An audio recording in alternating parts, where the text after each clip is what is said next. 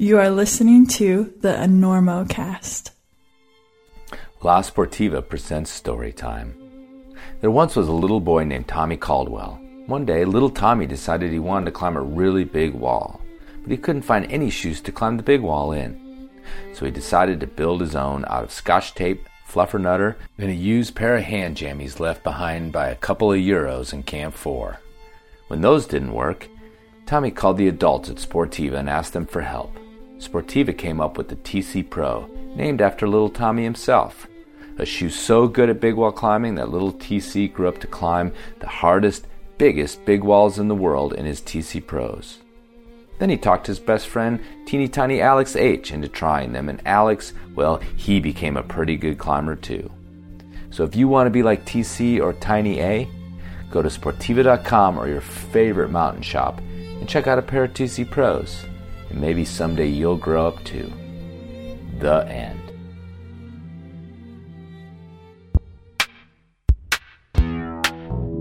Are you stuck in the partner zone, where that person you climb with is blithely unaware of your electric longing that's telegraphing through that stiff gym rope? Does she think of you as just another dude she schools in the bouldering cave? Does he tell his friends you're just like one of the guys? Well, break out of the partner zone and let that person know that your rock is in a hard place with a special gift from PeterWGilroy.com. Because if you thought making sure her chalk bag was always full, or buying him a set of cams for his half birthday would bring out the passion, you're wrong. Do it the right way and go to PeterWGilroy.com for rock-inspired jewelry and accessories that say, to me, you're more than just a solid belay, baby. And of course, remember to enter Enormo at checkout for a discount.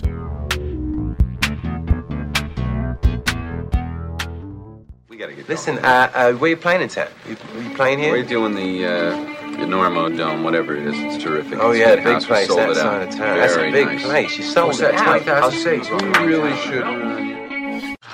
Look, you better get up there before you panic. Those pens are loose. You're very good. I have really enjoyed climbing with you. We'll make it. I don't think so. But we shall continue with style.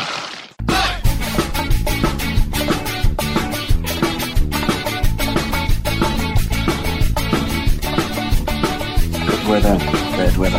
Now or later, anytime is good for climbing. Today's show is brought to you by Black Diamond Equipment, with support from Maxim Ropes. And the fine folks at La Sportiva. And don't forget our charter sponsor, Bonfire Coffee. Go to bonfirecoffee.com and enter Enormo at checkout for a discount on great coffee and to support the Enormocast. And now back to the show.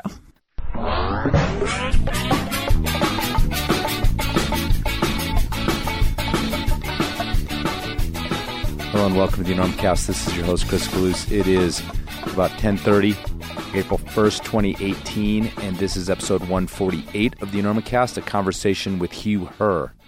So we have a lot to talk about before we get to the interview. I had a little bit of a limited window with Mr. Herr, and so I didn't want to get too into recounting his accident back in 1982, even though it is a very important part of the interview and of his life then and now. But, just going through the details, I thought maybe we could take care of that here in the intro and not have him recount that, as he's done, endless times over the last few decades. So before we get to the interview, I think it's important that we talk a little bit about some of the details of what happened to Hugh back in 82 on Mount Washington.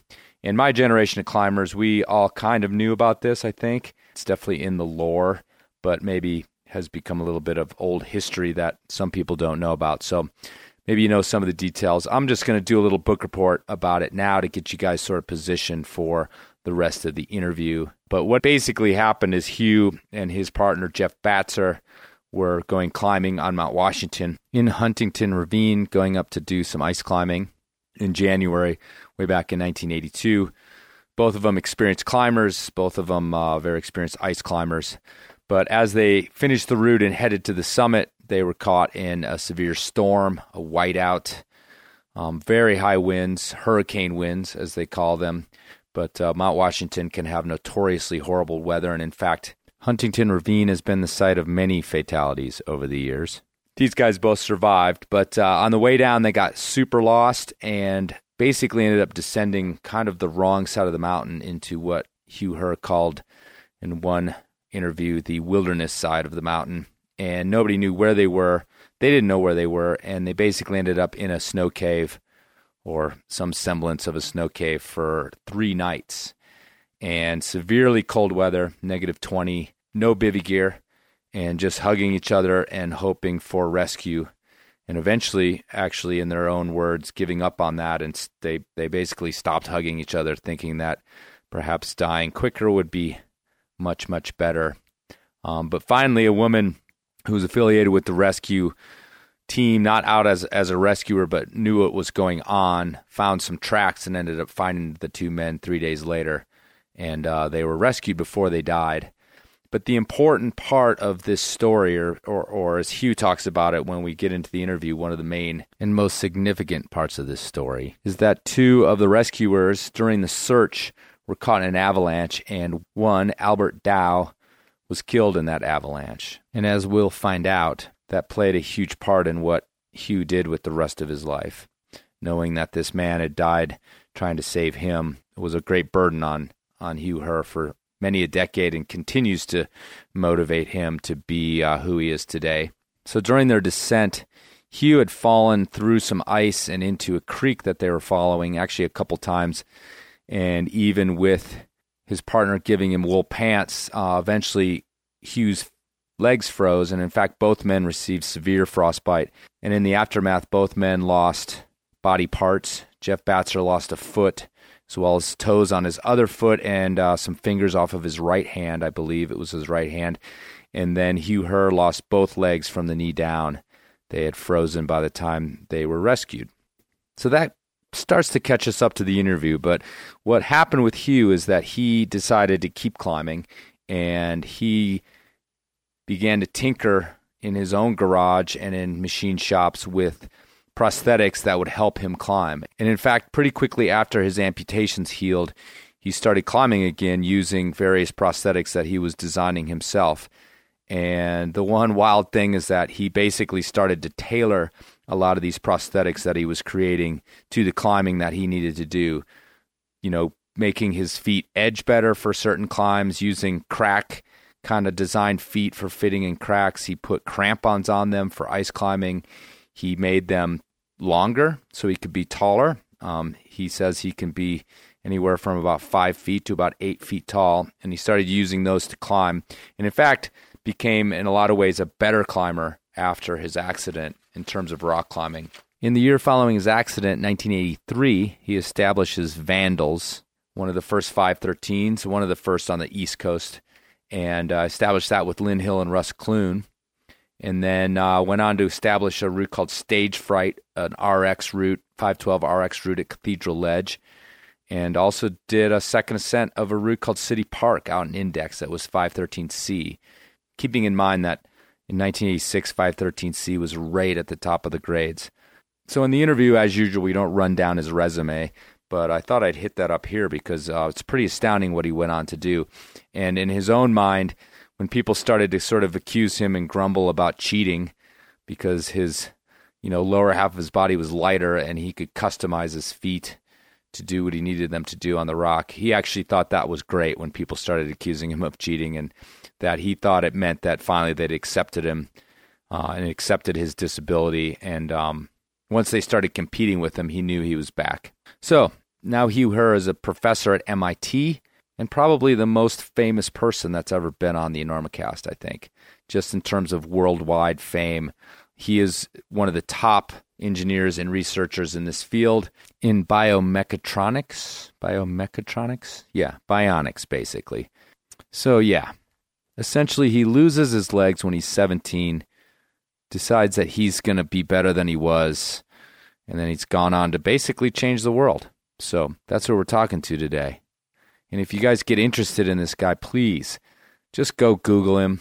There's so much to find out about this fascinating man, what he's done with his life, and the amount of suffering that he's alleviated when people are losing limbs, soldiers, athletes, anybody really. It's pretty amazing stuff. So go down that rabbit hole. You will not be disappointed. But start here with an interview on the Enormocast with Hugh Herr.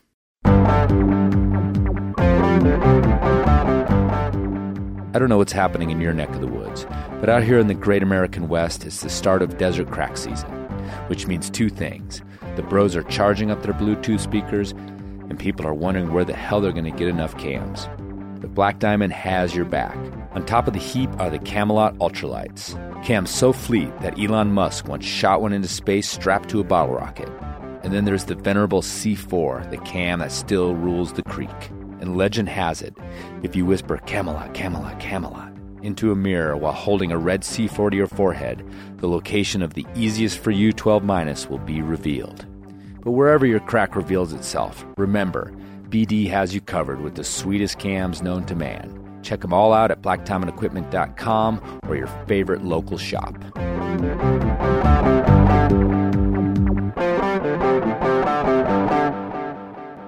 I'm smiling because my identity is has shifted so much from my climbing days. You know, I joke on this about doing minimum research when I get into these situations with people, but I do end up looking at what I can find out, and it's interesting because your Wikipedia page, it does list climber first.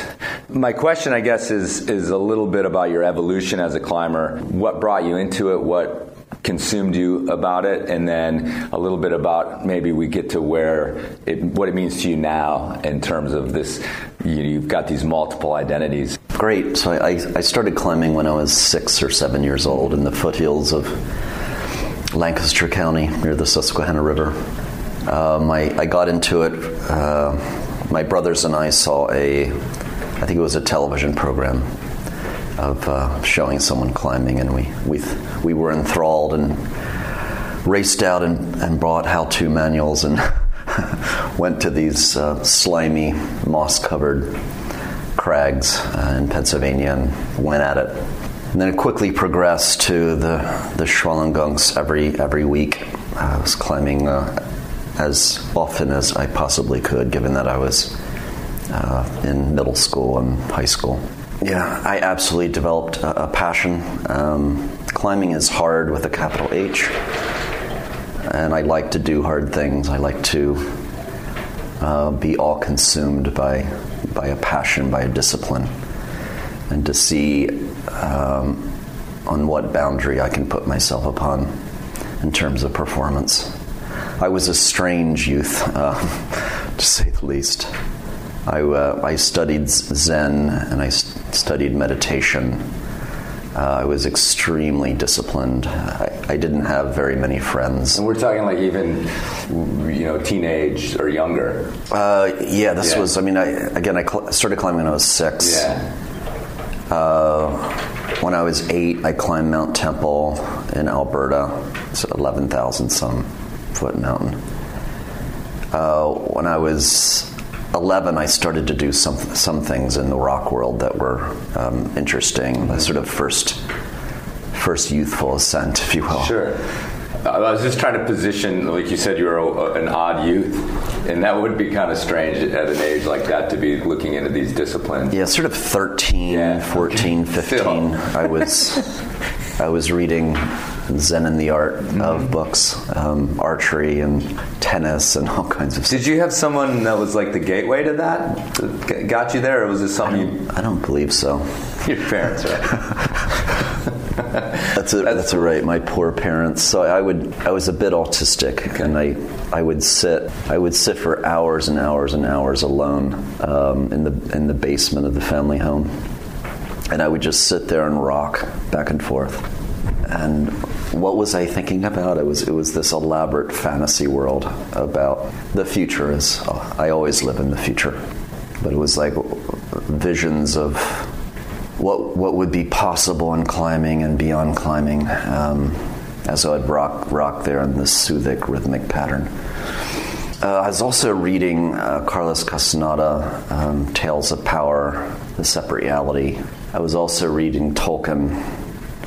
So I was in this realm of fantasy, life and death, adventure type literature. I'll never forget that the day I free soloed Boogaboo Spire in British Columbia. again, I was steeped in this literature of mysticism and Zen and meditation, and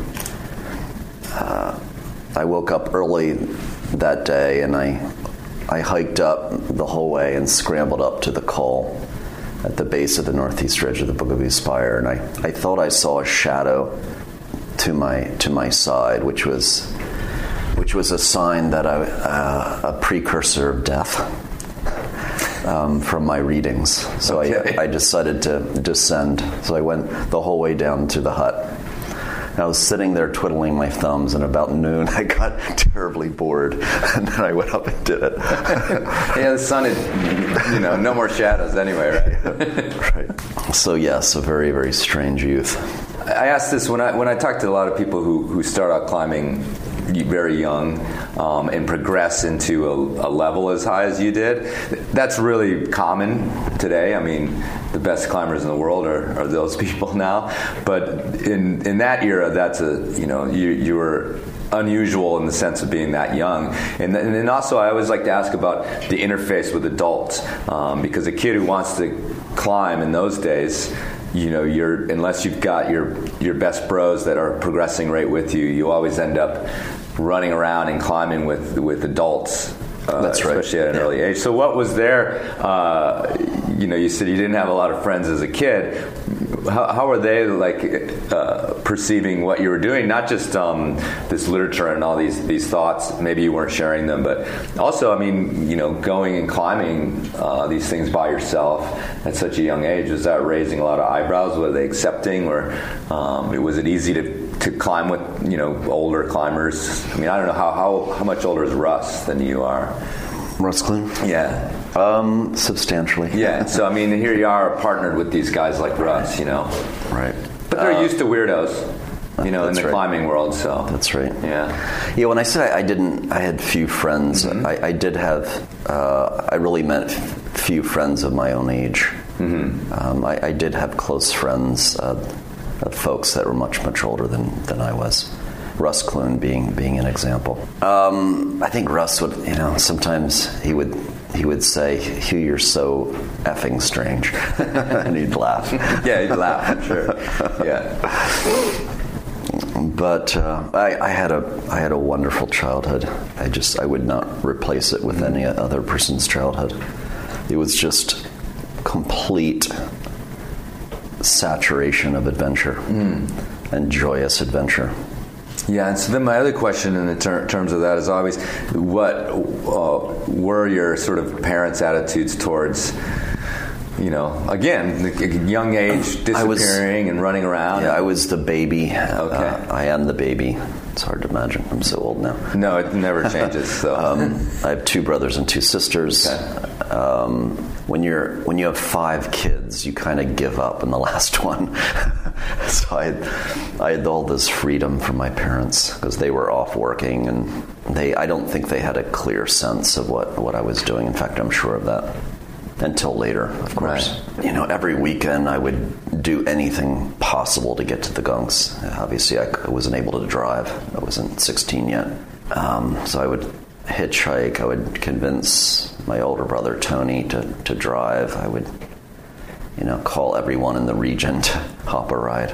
So, and I would, during that period, I was not, as you would say, ambitious in the realm of academics. In fact, I did everything that I could to get out of the classroom. And because of that, I studied vocational school, because that afforded me 3 hours midday to go climbing and train. Mm-hmm.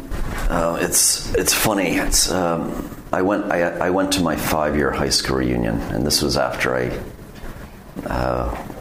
was through MIT and was through Harvard, and people were like, "What happened to you?" It's that you cannot be the same person that was sitting in the back row and performing poorly in academics in middle school. I taught high school for a while.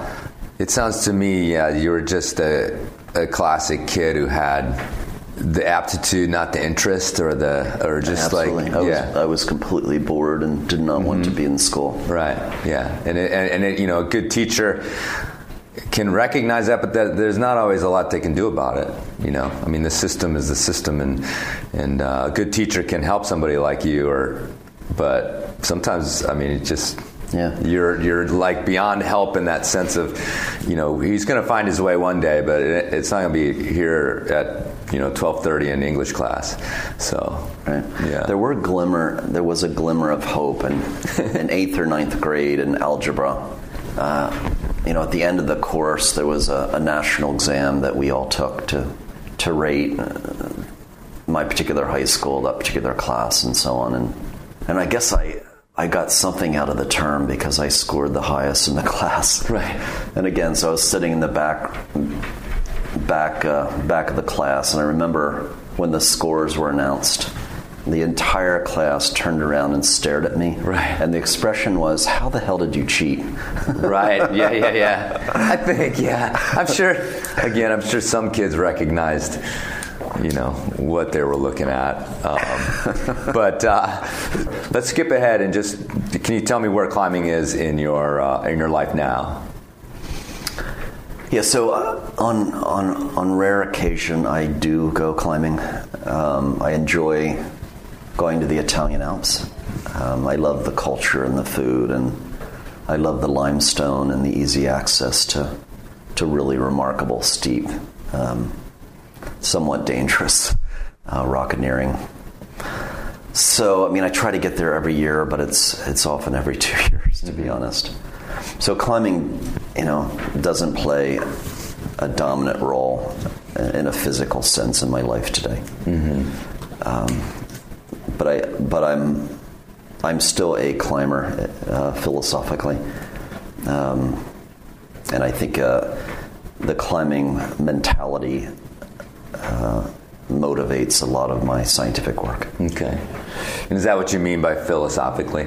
Yes. Like it's the challenge is reapplied in a sense to other places. Just the climber the extreme climber that balances technique, physicality with the psychological dimensions of controlling fear and risk taking, but not trying to walk that fine line between acceptable risk and unacceptable risk.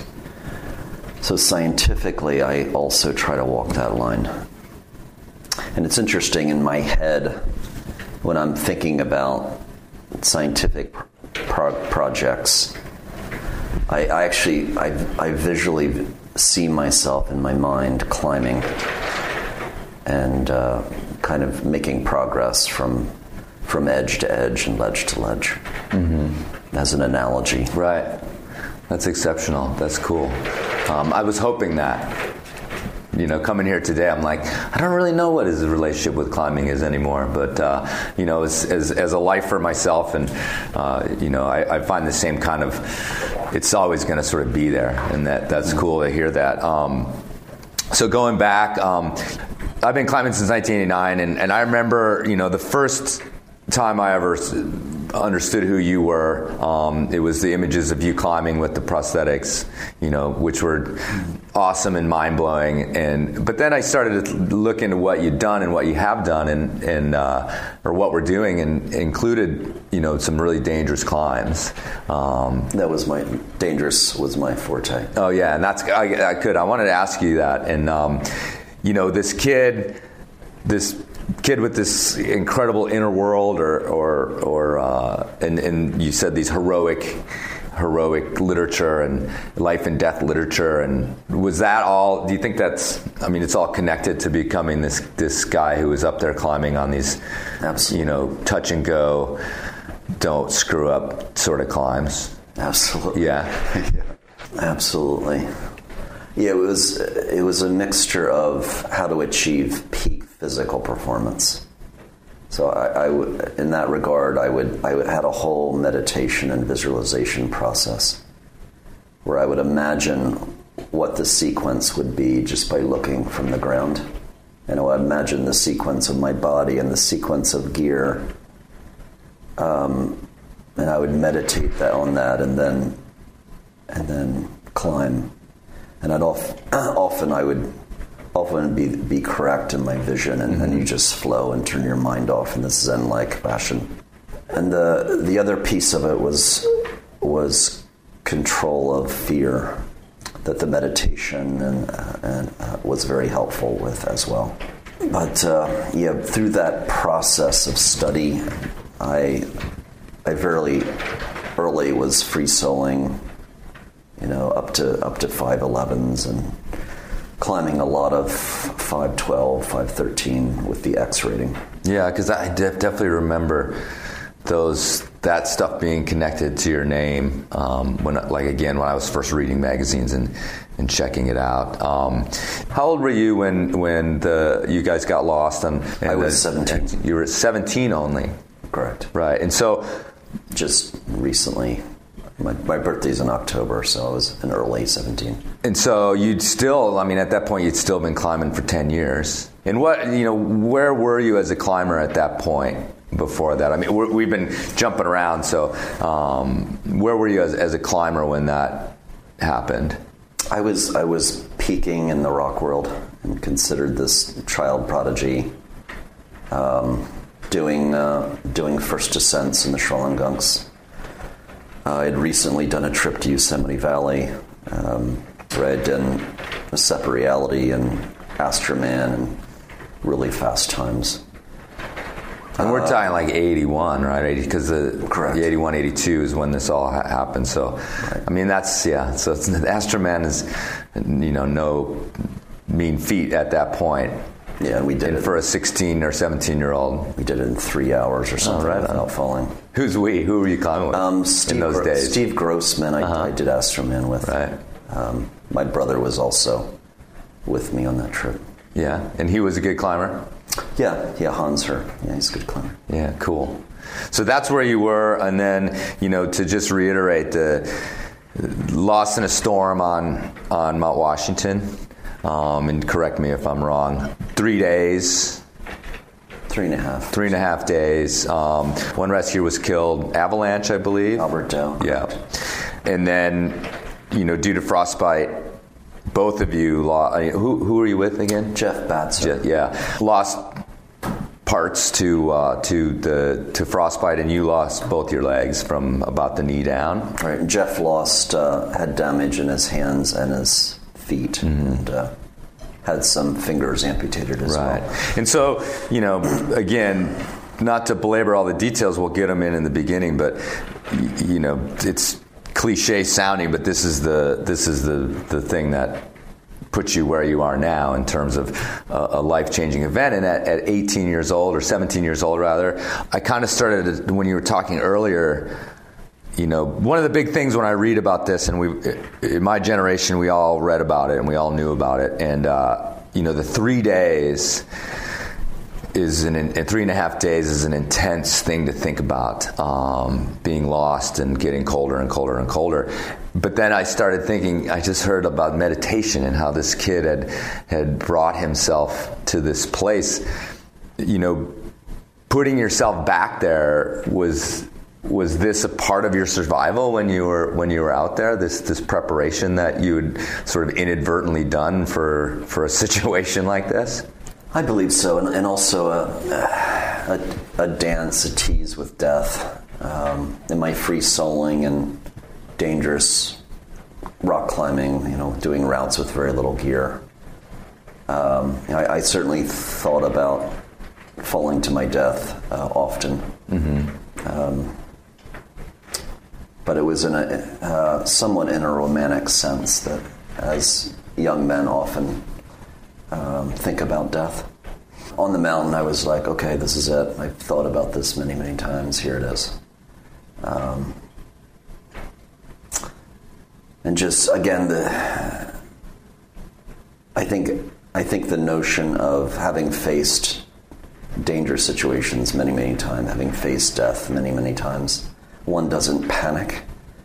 It's sort of like, here I am again in a very difficult situation.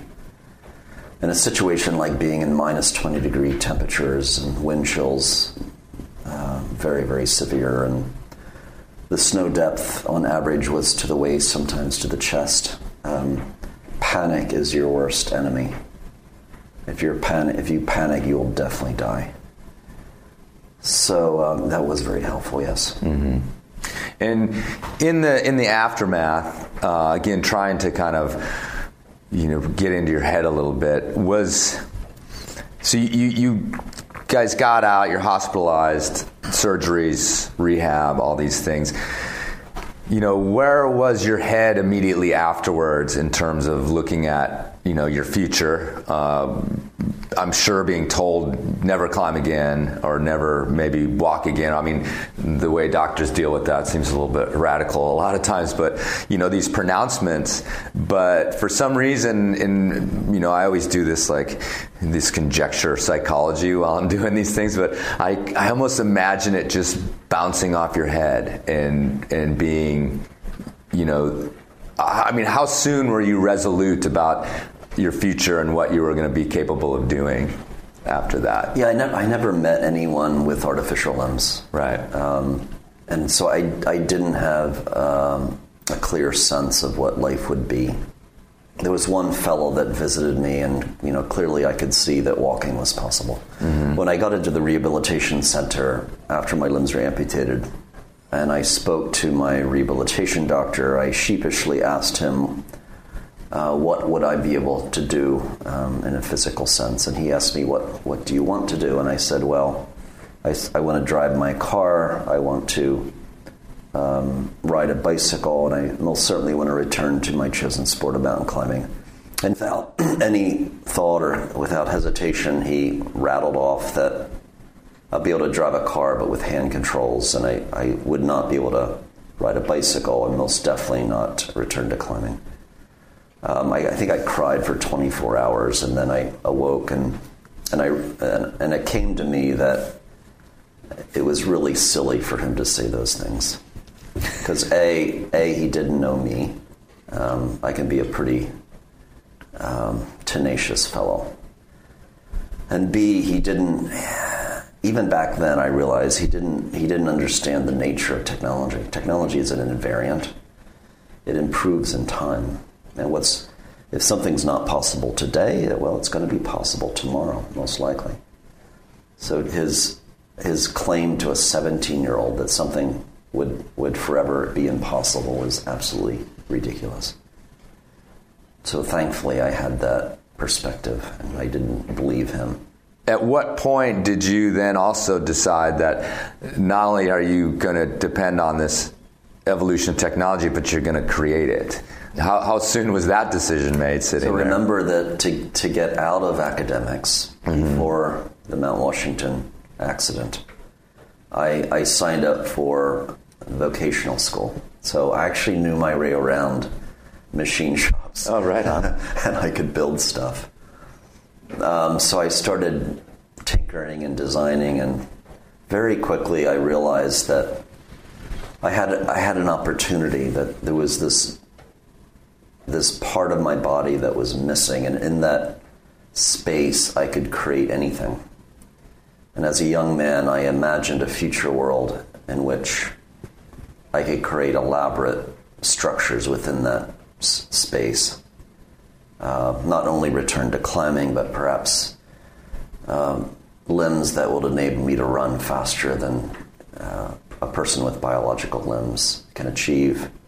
Maybe limbs that don't look like limbs, limbs that have wings, and I could fly. So as a young man, I fantasized about this future realm and began marching in that direction by cutting and grinding and sculpting artifacts that I would wear on a sense. How soon was it, again, you were 17, how soon was it, do you remember, till you did your first attempt at climbing again with something that you had made? I was in the rehabilitation center, so I was fitted with artificial limbs, and they were made out of plaster, believe it or not. And they told me, even if you can walk without canes or crutches, please don't do so, because the limbs may fracture under your weight. So I was fitted with artificial limbs. The first weekend, they allow patients to go home during the weekend. The first weekend, they were smart. They did not allow me to take the limbs with me. Don't give this kid the limbs. We will never see him again. They left their guard down and allowed me the opportunity to take the limbs.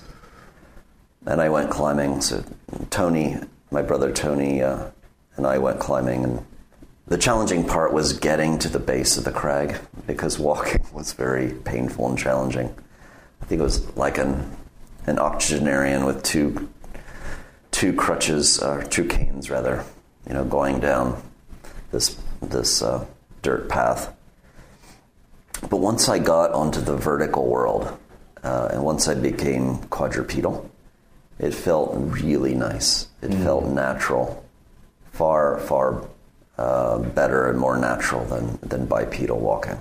And I revisited at that time really the passion that I have for climbing, the joy. Even though it was only 5'9", I was just enthralled and to be out there. Mm-hmm. How painful was walking at that point? It was very painful. Right. I'll never forget my first step. It was within parallel bars in a rehab facility. And I had, of course, very strong arms, so I kind of pressed up, pushing myself up using the parallel bars, and then slowly relax my arms and put weight on my legs. And I think I screamed at how painful it was. But the experience with artificial limbs, it's a very steep learning curve, if you will. It gets better fast. Mm-hmm. So you start out in this very pathetic point, but it does get better very, very, very fast. So, when you started tinkering, as you said, and putting these things together, that was for you. How soon? Yeah, like when did you start to think about this could be?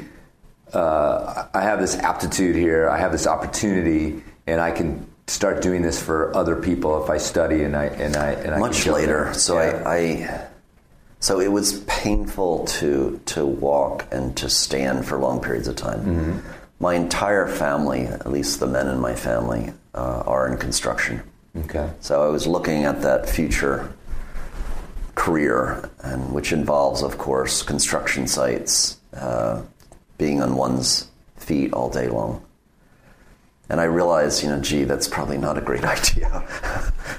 And I actually tried it for a year or so with artificial limbs, and then I considered going back to school, going back to college.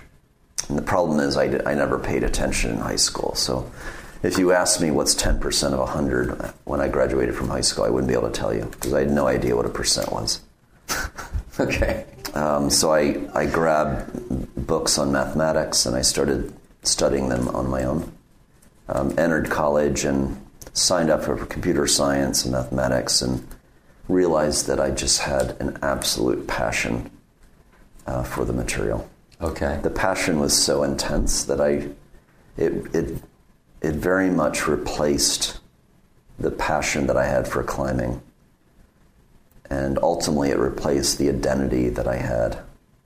My identity was as a climber, an extreme climber, and it switched to a scientist. How long after during about that? So my first patent was issued when I graduated from undergraduate school. So it was at that time period, sort of junior, senior of college, that I began thinking about designing devices for other people. Mm-hmm.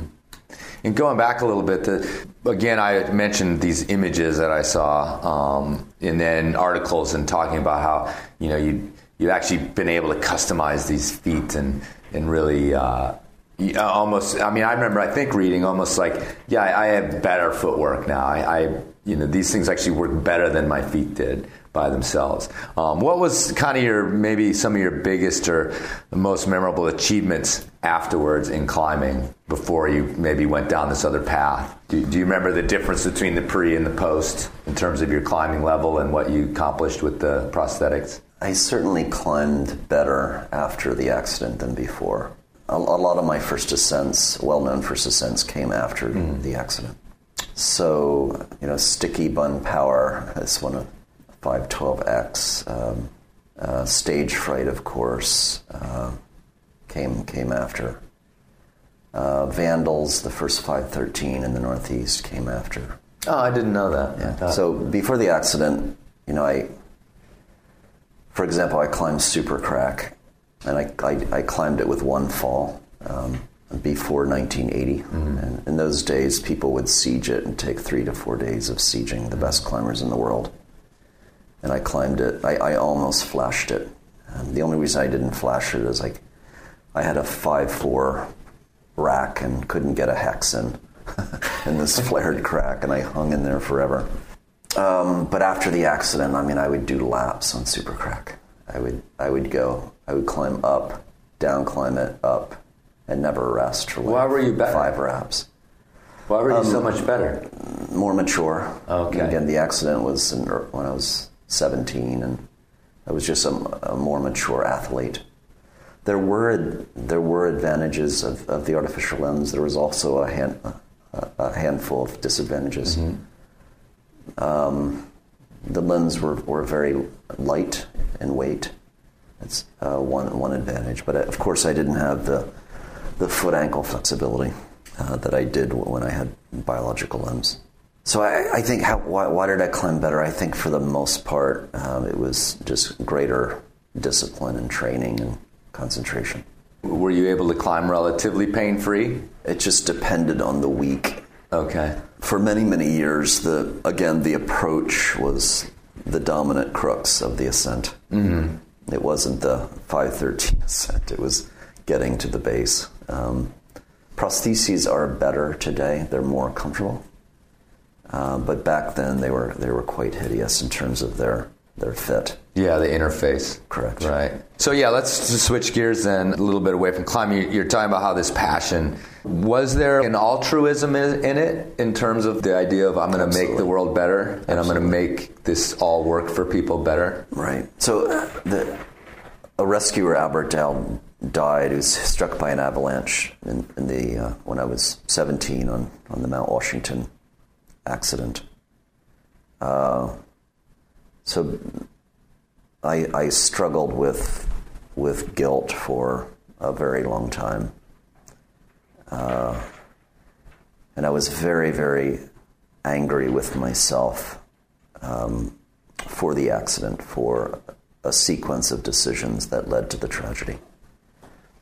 So I most certainly wanted to do something important with my life. I was very motivated by the memory of Albert Dow and the extraordinary man he was. Albert was very, very giving, very, very loving human being. So out of his respect for his memory, I marched towards this vision of how technology can heal people, can repair people, and even extend human capability beyond innate physiological levels. Did you? Here we are now. You're literally world famous in your field. What is your relationship with the accident and with his death? Is it what is your relationship with it now? And do you feel like do you wake up and go, yeah, I've done well. I've done well by his memory now. And was there a point where maybe you could put a little bit of that guilt behind you, or a specific point, or a specific achievement? Yeah, I think the guilt transitioned to more of a passion and a mission in life. But that process took many, many, many years. How do I feel today?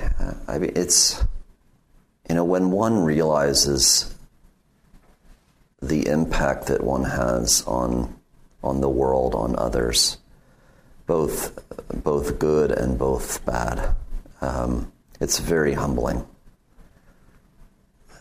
to think that one's decisions can have such a pronounced impact on humanity. And it was just what I feel now is a tremendous realization of that truth and a tremendous feelings of responsibility and a wish that my actions now and in the future will in the net improve humanity, not degrade humanity. In these philosophies, again, we've got this arc of this,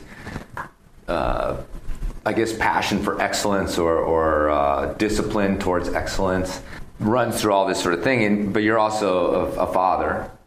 Yes. A husband, father to two daughters, yes? Correct. Yeah. And so, just as a father myself and a relatively new father, where does this translate into that world, if you're willing to talk about that in terms of raising kids? You're obviously extremely demanding on yourself. You've said that in so many words. When talking about love, when talking about relationships, how does that fit into there? Because, somebody else maybe that those demands could translate out into the outer world and maybe poison relationships in a way. So I'm just curious, your philosophy about raising two people into this world that you've so profoundly affected yourself and have seen your ability to affect. How do you raise a couple kids into that world that you found? Yeah, so my daughters are Sage and Alex. They're extraordinary Amazons.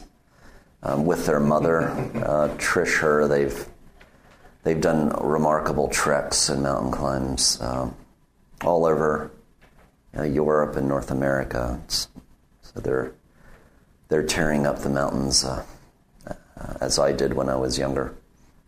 I try to be very, very respectful of my children. I try to view them as individuals, and I try to respect their freedoms as individuals.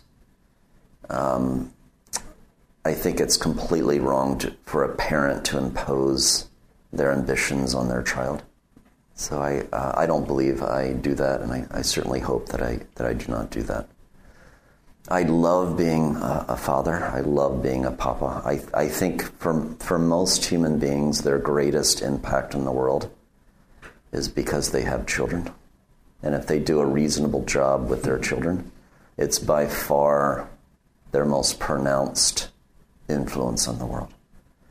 So I think parenting is serious business, and it's something as I feel adults need to really focus on and get right, because it's important.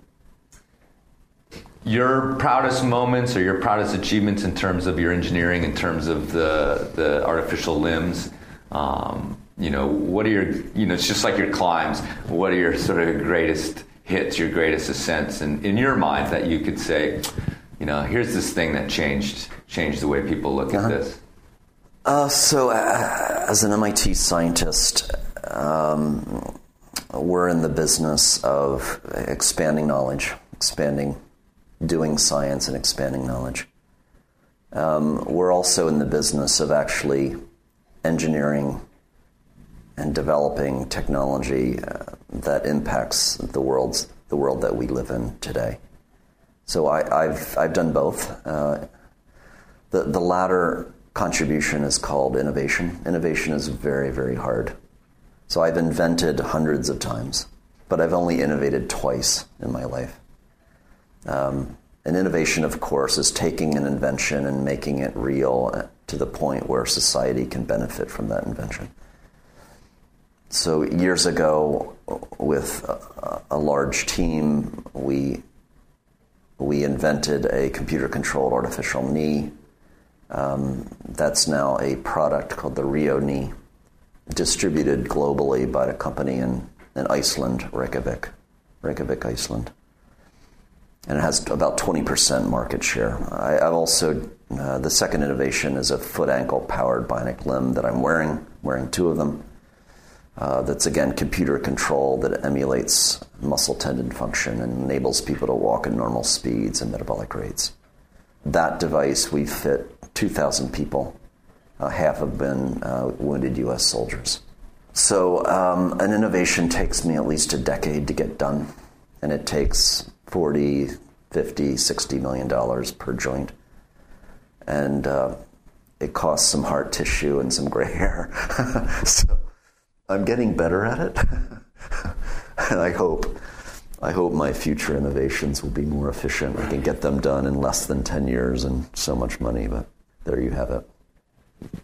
All right. Well, anything else you want to make sure people understand about you if they're listening to this for 45 minutes? I just hope they got through it without falling asleep. No, there's no way. Thank you so much for sitting down. I realize that all people's time is valuable, but this is a pretty important work that you do. So to take time out of being here at MIT and talking to me is really special, and I appreciate it. Thank you, sir.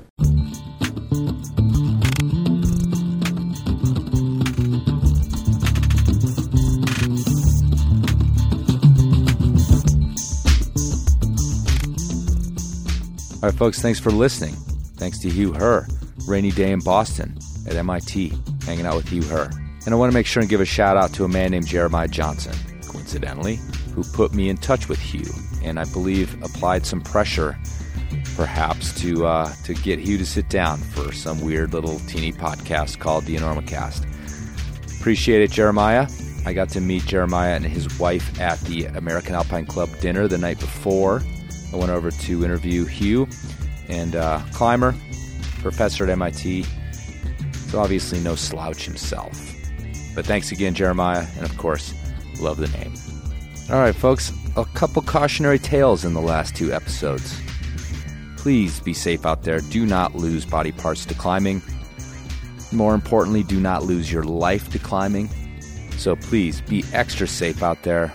I don't know, that doesn't even make sense. Just be safe. Be extra safe. You can't be extra safe because that implies that you were not as safe another time. So just do it all. Make sure you know what you're doing. And I want you to climb hard.